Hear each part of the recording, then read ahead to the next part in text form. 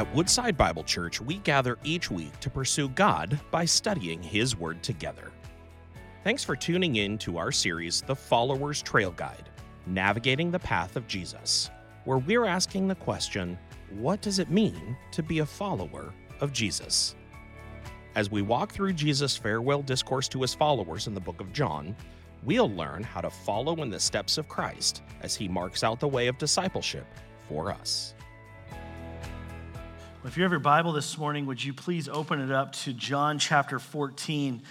John chapter 14, verses 15 through 31 are where we're at today. We're kind of continuing to walk through this section of John's gospel in chapter 13 through chapter 16.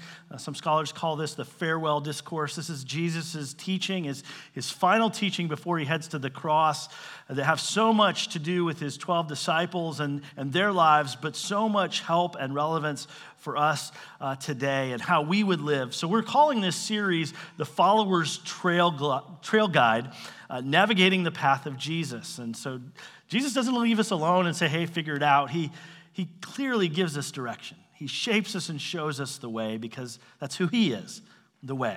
So we're going to keep walking with Jesus and listening to him. And if you have your Bible, open it up to John chapter 14, verse 15. How do you know if someone loves you? Maybe a dumb question, and I know there's a few dumb questions that are out there, but how do you know if someone loves you? I don't think it should be a mystery. It's obvious, right? They display it. They show you they love you. If someone loves you, it's being communicated to you in some way or another. I don't think there's any, unless they're kind of a secret admirer or something like that, there's really no such thing as secret love. It's shown, it's displayed. You figure it out. So they use words of affirmation. They talk about you. They perhaps maybe one of the, and these are kind of the popular things, the love languages. They buy gifts for you, and your love is communicated to you, and that means maybe they pay special attention and block out special time, just to be with you and to encourage you, tell you they love you, whatever it is. Just their presence is communicating love to you. Perhaps it's with appropriate means of physical expression and touch that again, they're displaying and telling you, showing you, I love you. It's there. The main thing is, though, if you're asking the question, how do I know if someone loves you? It's that they show it. It's apparent. It's obvious. So here's the question that this passage raises, at least for me, is how do others know what I profess and claim that I love Jesus? How do other people know that to be true? Or maybe a little bit more slower or deeper in the questioning here is, how does Jesus know that I love him? You ask the question yourself, how does Jesus know you love him? If clarity is kindness, then Jesus gives a whole lot of kindness and clarity to the issue. Verse 15 right here, he says, if you love me, you will keep my commandments. That is not an obscure statement. It's very, very clear, right? Those who truly love Jesus obey Jesus. They keep his commandments. It's displayed. They walk and they follow him. The real problem, though, with that statement is not so much with what Jesus says here. I think it's us. We have a real problem with that statement, and that is that we want to justify ourselves. We want to make sure, that he's talking about me, right? I love Jesus, and so in him saying, they keep my commandments, well, I want that to be true of me. So we ask the question, and we begin to work around in our heads, well, which commandments is he talking about? Right? All of them? Does he mean every one? Which one specifically, Lord? Which one is the one that if I keep that one, then that display, that is sure evidence that I love you? Okay, well, again, Jesus is clear. He's kind in that. So as we've been studying through John 13 to 16, back in John 13, Jesus said this in verse 34. He said, a new commandment, okay, same word here, a new commandment I give to you, that you love one another. Just as I have loved you, so you are to love one another. So if we display love to Jesus by keeping his commandments, and his commandment is that we love one another with the same kind of love that he had for us, which was namely him giving himself for us, sacrificing himself for us, Now, we love Jesus by loving others. We display our love for Jesus by loving others the way Jesus has loved us.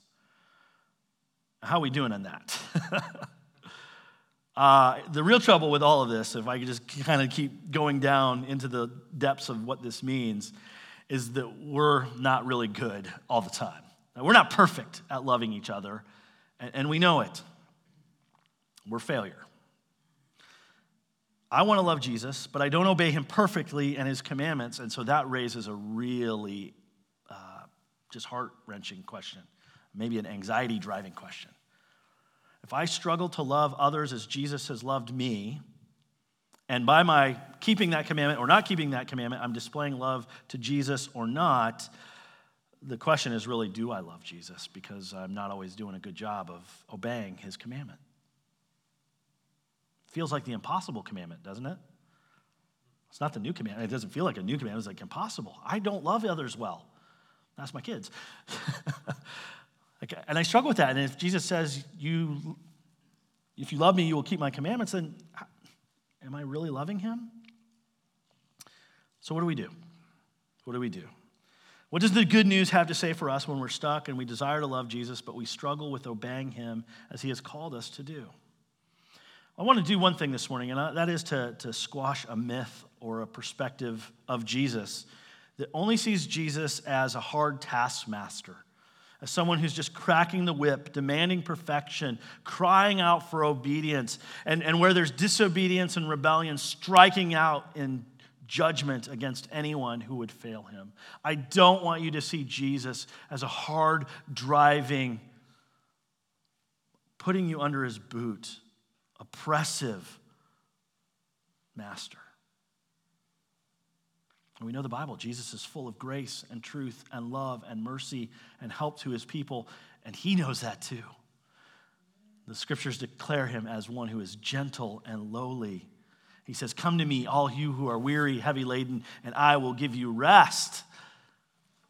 Take my yoke upon you. It's easy, and learn from me, and you will find rest for your souls." So if Jesus is full of grace and love and mercy, and yet he says, if you love me, you will keep my commandments, how does this all work together? How does our desire to love him and our imperfection in obeying his commandments get answered by Jesus' grace? How does Jesus supply us with help to stay in him as we journey on the way? Well, let me just condense this whole passage into one statement for us, a big idea here. The answer to that is this: Jesus sends the Spirit to help us on the way. Here's the good news of the gospel, that Jesus has come, he has lived, he has died, he has ascended to his Father, and he has sent for us his Spirit to empower us, to equip us, to strengthen us, to be in us and with us so that we make it home. He gets us on the way. He hasn't left us alone and said, "Hey guys, I love you, but figure it out on your own and do it perfectly." He's given himself for us. It's such good news. Jesus sends the Spirit to help us on the way. So let's go back into the passage here and go into the context. Remember, Jesus is with his 12, now 11 actually, disciples in the upper room the night before he's crucified.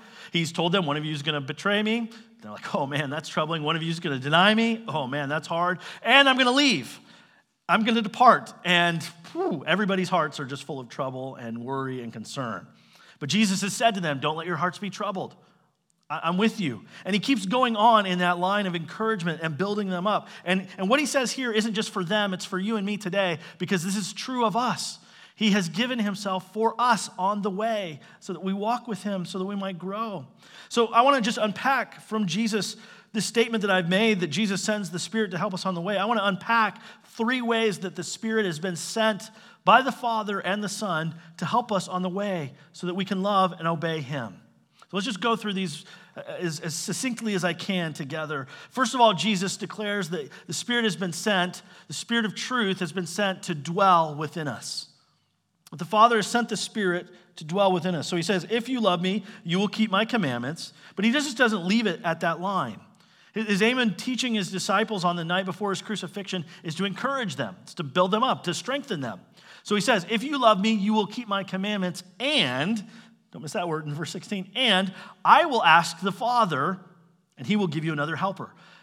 Now think about it. Here's Jesus, and he's getting himself in the game. He is active in our care. He says, if you let me keep my commandments, and I will ask the Father. Already, Jesus going on our behalf. Jesus is for us, for our spiritual growth and success, for us being saved and rescued by his grace. He goes before the Father and he says, Father, send the Spirit. Send the Spirit for them. Send the helper for them. He is fully vested in our being glorified in him.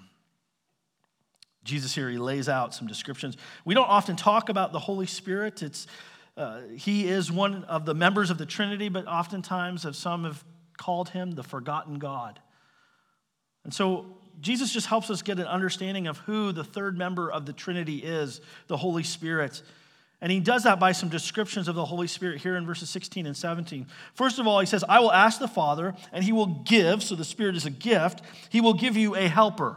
The word there in the Greek is the word paraclete. And the English Standard Version, as it says helper, that hits and hints on what that word means.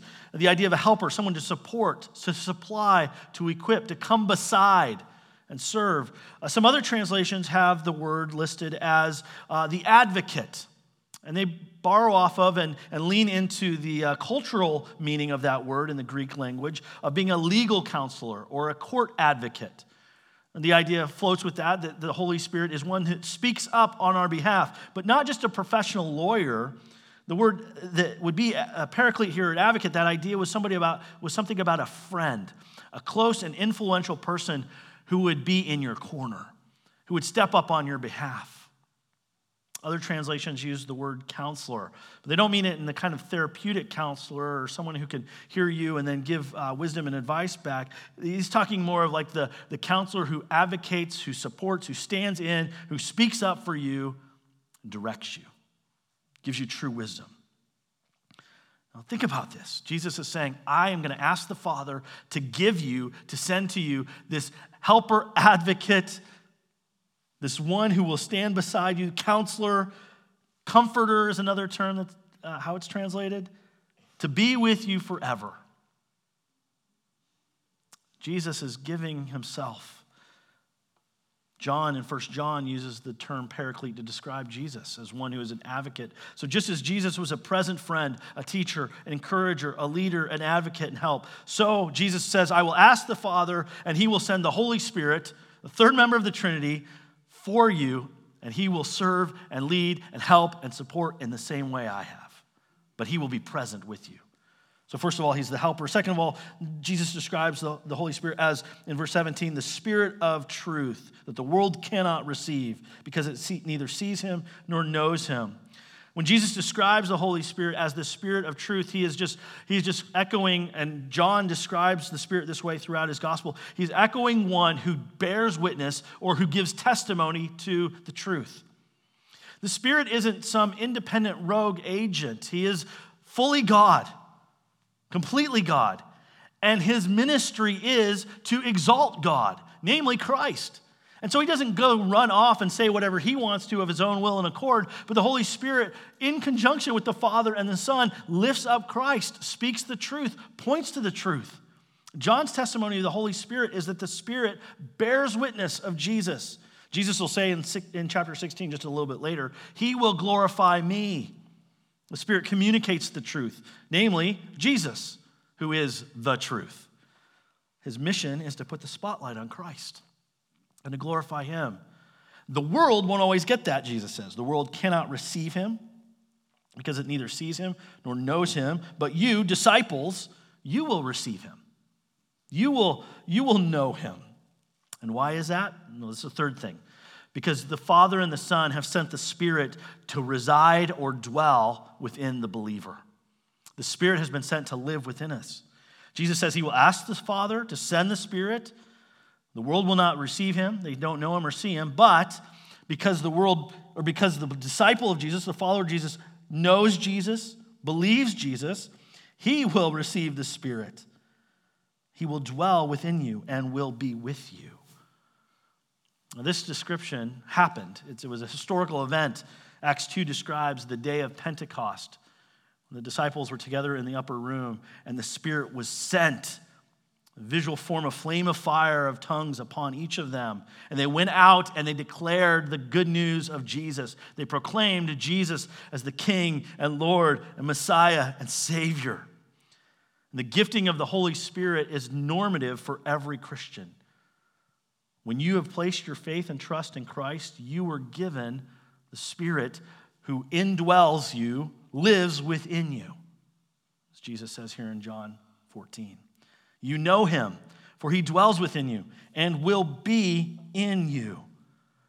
And this isn't a temporary gift or presence either. The Holy Spirit resides within the believer, as Jesus says, forever, verse 16. He will give you another helper to be with you forever. So you're not abandoned. You're not left alone. Jesus doesn't say, hey, I'm skipping out of town to go be with my Father. Figure it out. He sends the Spirit to live in us and to be with us for the rest of our lives until we see Jesus face to face. Forever, he is with us. The good news of that is you have the presence of God in you and with you right now. So just as Jesus says in verse 18, I will not leave you as orphans. I will come to you. Yet a little while, the world will see me no more, but you will see me because I live, you will also live. And in that day, you will know that I am in my Father, and you in me, and I in you. The Holy Spirit, because he is God, brings us into full union and community with God the Father and God the Son. Now, why is this helpful for our obedience? The Holy Spirit, who is fully God and dwells fully within us, is present to help empower us, aid us, assist us, strengthen us, to live in union and love with the Trinity. To do otherwise would be contrary to who he is. Let me put it this way. God the Father has sent God the Spirit to dwell in us so that we will love God the Son. The Spirit was sent to dwell in us forever. He lives and abides within every believer in Jesus Christ. So you have the power to keep his commandments. You have the power to love him. It's the Holy Spirit resident dwelling within you right now. How we can glorify God for his grace and his gifts. But Jesus keeps on. He talks about a second way the Spirit was sent to help us, and that is maybe just take it one step further. The Spirit was sent to keep us in the truth. To keep us in the truth. Now, go with me to verse 21. Jesus says it again. Whoever has my commandments and keeps them, he it is who loves me. So very similar, if not identical to what he said in verse 15. If you love me, you will keep my commandments. If you have his commandments and keep them, he it is who loves me. And Jesus continues, he says, he who loves me will be loved by my Father, and I will love him and manifest myself to him. Now note, this isn't just a linear statement. If this, then that. Jesus is not speaking of an upside-down logic to the gospel and saying, well, I got to really know if you love me. And if I see you love me by keeping my commandments, well then, guess what? I'll release my love to you.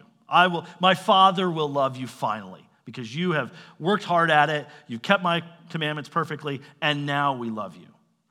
John is not speaking in that kind of a linear arrangement because it's against the gospel. What is the gospel? The gospel is God has loved us first. John says that in 1 John 1. We love because he first loved us.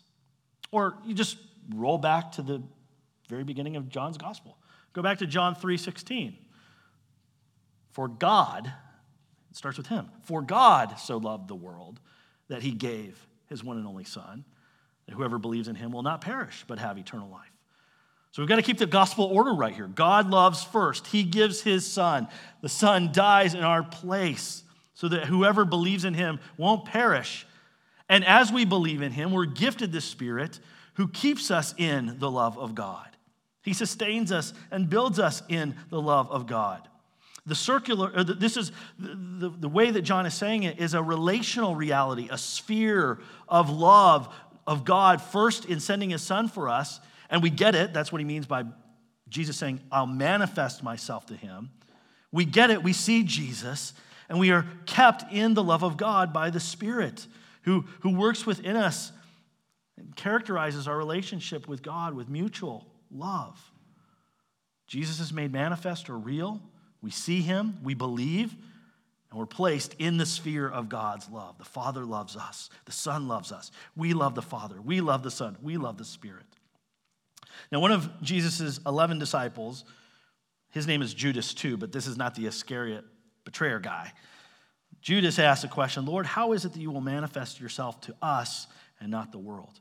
When Judas hears Jesus saying, I will manifest myself to you, he's thinking politically. He's thinking of the Messiah in their cultural understanding.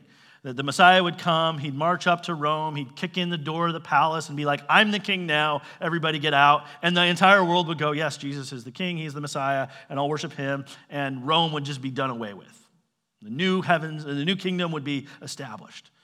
Well, that's not how Jesus came. The way of Jesus starts not with the spectacular show and prominence of power, but by a suffering sacrifice, by a humble yielding of his life rather than taking up power. And we receive that good news by faith. Now, here's where the Holy Spirit helps and empowers us. Jesus says back to Judas, if anyone loves me, he will keep my word. And the Father will love him. And we will come to him and make our home with him. Whoever doesn't love me does not keep my words. And the word that you hear is not mine, but the Father's who sent me. Now, let me help you think this through about how the Spirit keeps us in him. Jesus says in verse 17 that the Holy Spirit sent from the Father dwells. Circle that word, underline it, whatever you need to do to mark it in your Bible. He dwells with you and will be in you.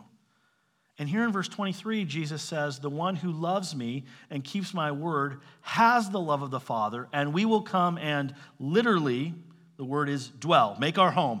We will dwell with you.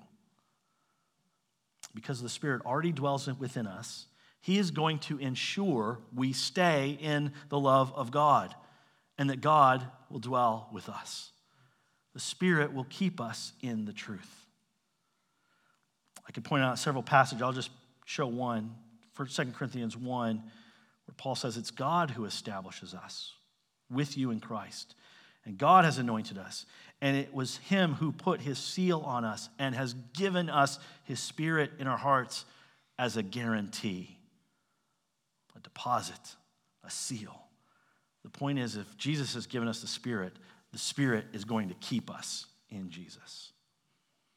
So how do we keep these commandments? How do we display our love for God? The Spirit is sent to help us on the way.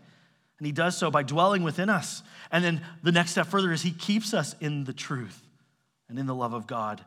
And thirdly, then, one more step in, the Spirit teaches us the truth. So you see the order here. The Spirit dwells within us. He keeps us in the love of God, and he communicates to us the truth of God so that we know him, so that we believe, so that we grow. The ministry of the Holy Spirit is to dwell within believers, keeping them in the truth, and the means by which he does that is by teaching believers the truth. Jesus speaks to these things in verse 25, the 11 disciples before his death. He says, these things I have spoken to you while I'm still with you. So I'm saying all this now. But the question is, how will they retain his teaching? They're about to go through a pretty significant emotional, relational, spiritual trauma. To see the guy they've been following for 3.5 years executed in the most violent way. They're going to run and scatter. And they're supposed to carry along with them the lesson that Jesus has given them, the teaching that he's communicated to them. They're supposed to remember that and keep that down the road. As Jesus goes to his death after that trauma, like I'd forget everything. I'd just be like, I don't know what happened. So how do they remember it? How do they keep it? The answer is the Holy Spirit. Verse 26. These things I have spoken to you while I'm still with you, but the Helper, the Holy Spirit, whom the Father will send in my name, he will teach you all things and bring to your remembrance all that I have said to you. Now this promise is particular to the 11 disciples in that moment, that they would take the teaching of Jesus here in the upper room, they would remember it and they would advance it, they would share it, but the Holy Spirit is the one who empowers and enables them to do that. This is called the doctrine of the inspiration of Scripture. We know the teaching of Jesus because the Holy Spirit inspired these men to take Jesus' words and to write them down. Paul says in 2 Timothy, all Scripture is God-breathed. It's spoken out by God. Peter says, no prophecy was ever produced by the will of man, but men spoke from God as they were carried along by the Holy Spirit. So good news. You have the teaching of Jesus today. You have the very word of God These things I have spoken to you while I'm still with you. You have these for you now to encourage you, to enable you, to support you in obedience to him, because the Holy Spirit has spoken them out and has led these 11 disciples in teaching them all things and bringing to remembrance all that I have said to you. That's the doctrine of inspiration. But there's something more here for us as well, the doctrine of illumination. Because the Holy Spirit still to this day takes the Word of God and opens our hearts and minds to understand the Word of God and to apply it into our lives. This word is for us as well. The Holy Spirit is the one who, as we hear the Word of God, as we read the Word of God, as we study God's Word, the Holy Spirit breaks open our hearts and says, this is for you now. Live this out. Sister, this is for you. Believe this today. Hear the good news, know this, and the Holy Spirit, through his work of inspiration, is constantly communicating the truth of God to our hearts and our lives so that we live and grow and walk with Jesus. It's an amazing reality. The Spirit takes the Word of God, addresses it to the heart of the believer so that we are encouraged and convicted and comforted and directed. As Paul said, all Scripture is God-breathed and useful for teaching, correction, rebuke, instruction, application, so that the man or woman of God may be thoroughly equipped, lacking nothing. One German reformer put it this way: the Holy Spirit does not act and operate separately and independently without the Word, nor does the Word act separately and independently without God and the Holy Spirit in converting man. But the Holy Spirit acts simultaneously and in union with the Word, through the Word, and in the Word as his usual means. And the Word works with the Spirit from the power that is divinely bestowed. And thus they accomplish by one and the same action, one effect and activity, the conversion or the transformation, the sanctification, the growth of a human being. So let me say it this way. If you distance yourself from the Word of God, you're distancing yourself from the Holy Spirit. The myth is that we need to find, the Spirit is talked about as some sort of force we need to tap into or find, that we need to kind of do some yoga or something like that and get into a transcendental state or climb a big mountain and commune with nature, and there the Holy Spirit shows up and mystically and magically transforms our lives. No, the Spirit takes the word that he's spoken and brings it to home to the life of a follower of Jesus. And in fact, the Spirit won't lead you to do anything, to say anything, to believe anything that is contrary to Scripture. So if you say, well, God told me to rob that bank. No, he didn't. That's just an extreme example. But I hear it all the time. Well, God led me to do this, and the thing is not biblical. It's not true. It's not in keeping with the Scripture. God didn't lead you to do that. It's just what you want to do. The Spirit works in congruity with the Word. Let me say it positively.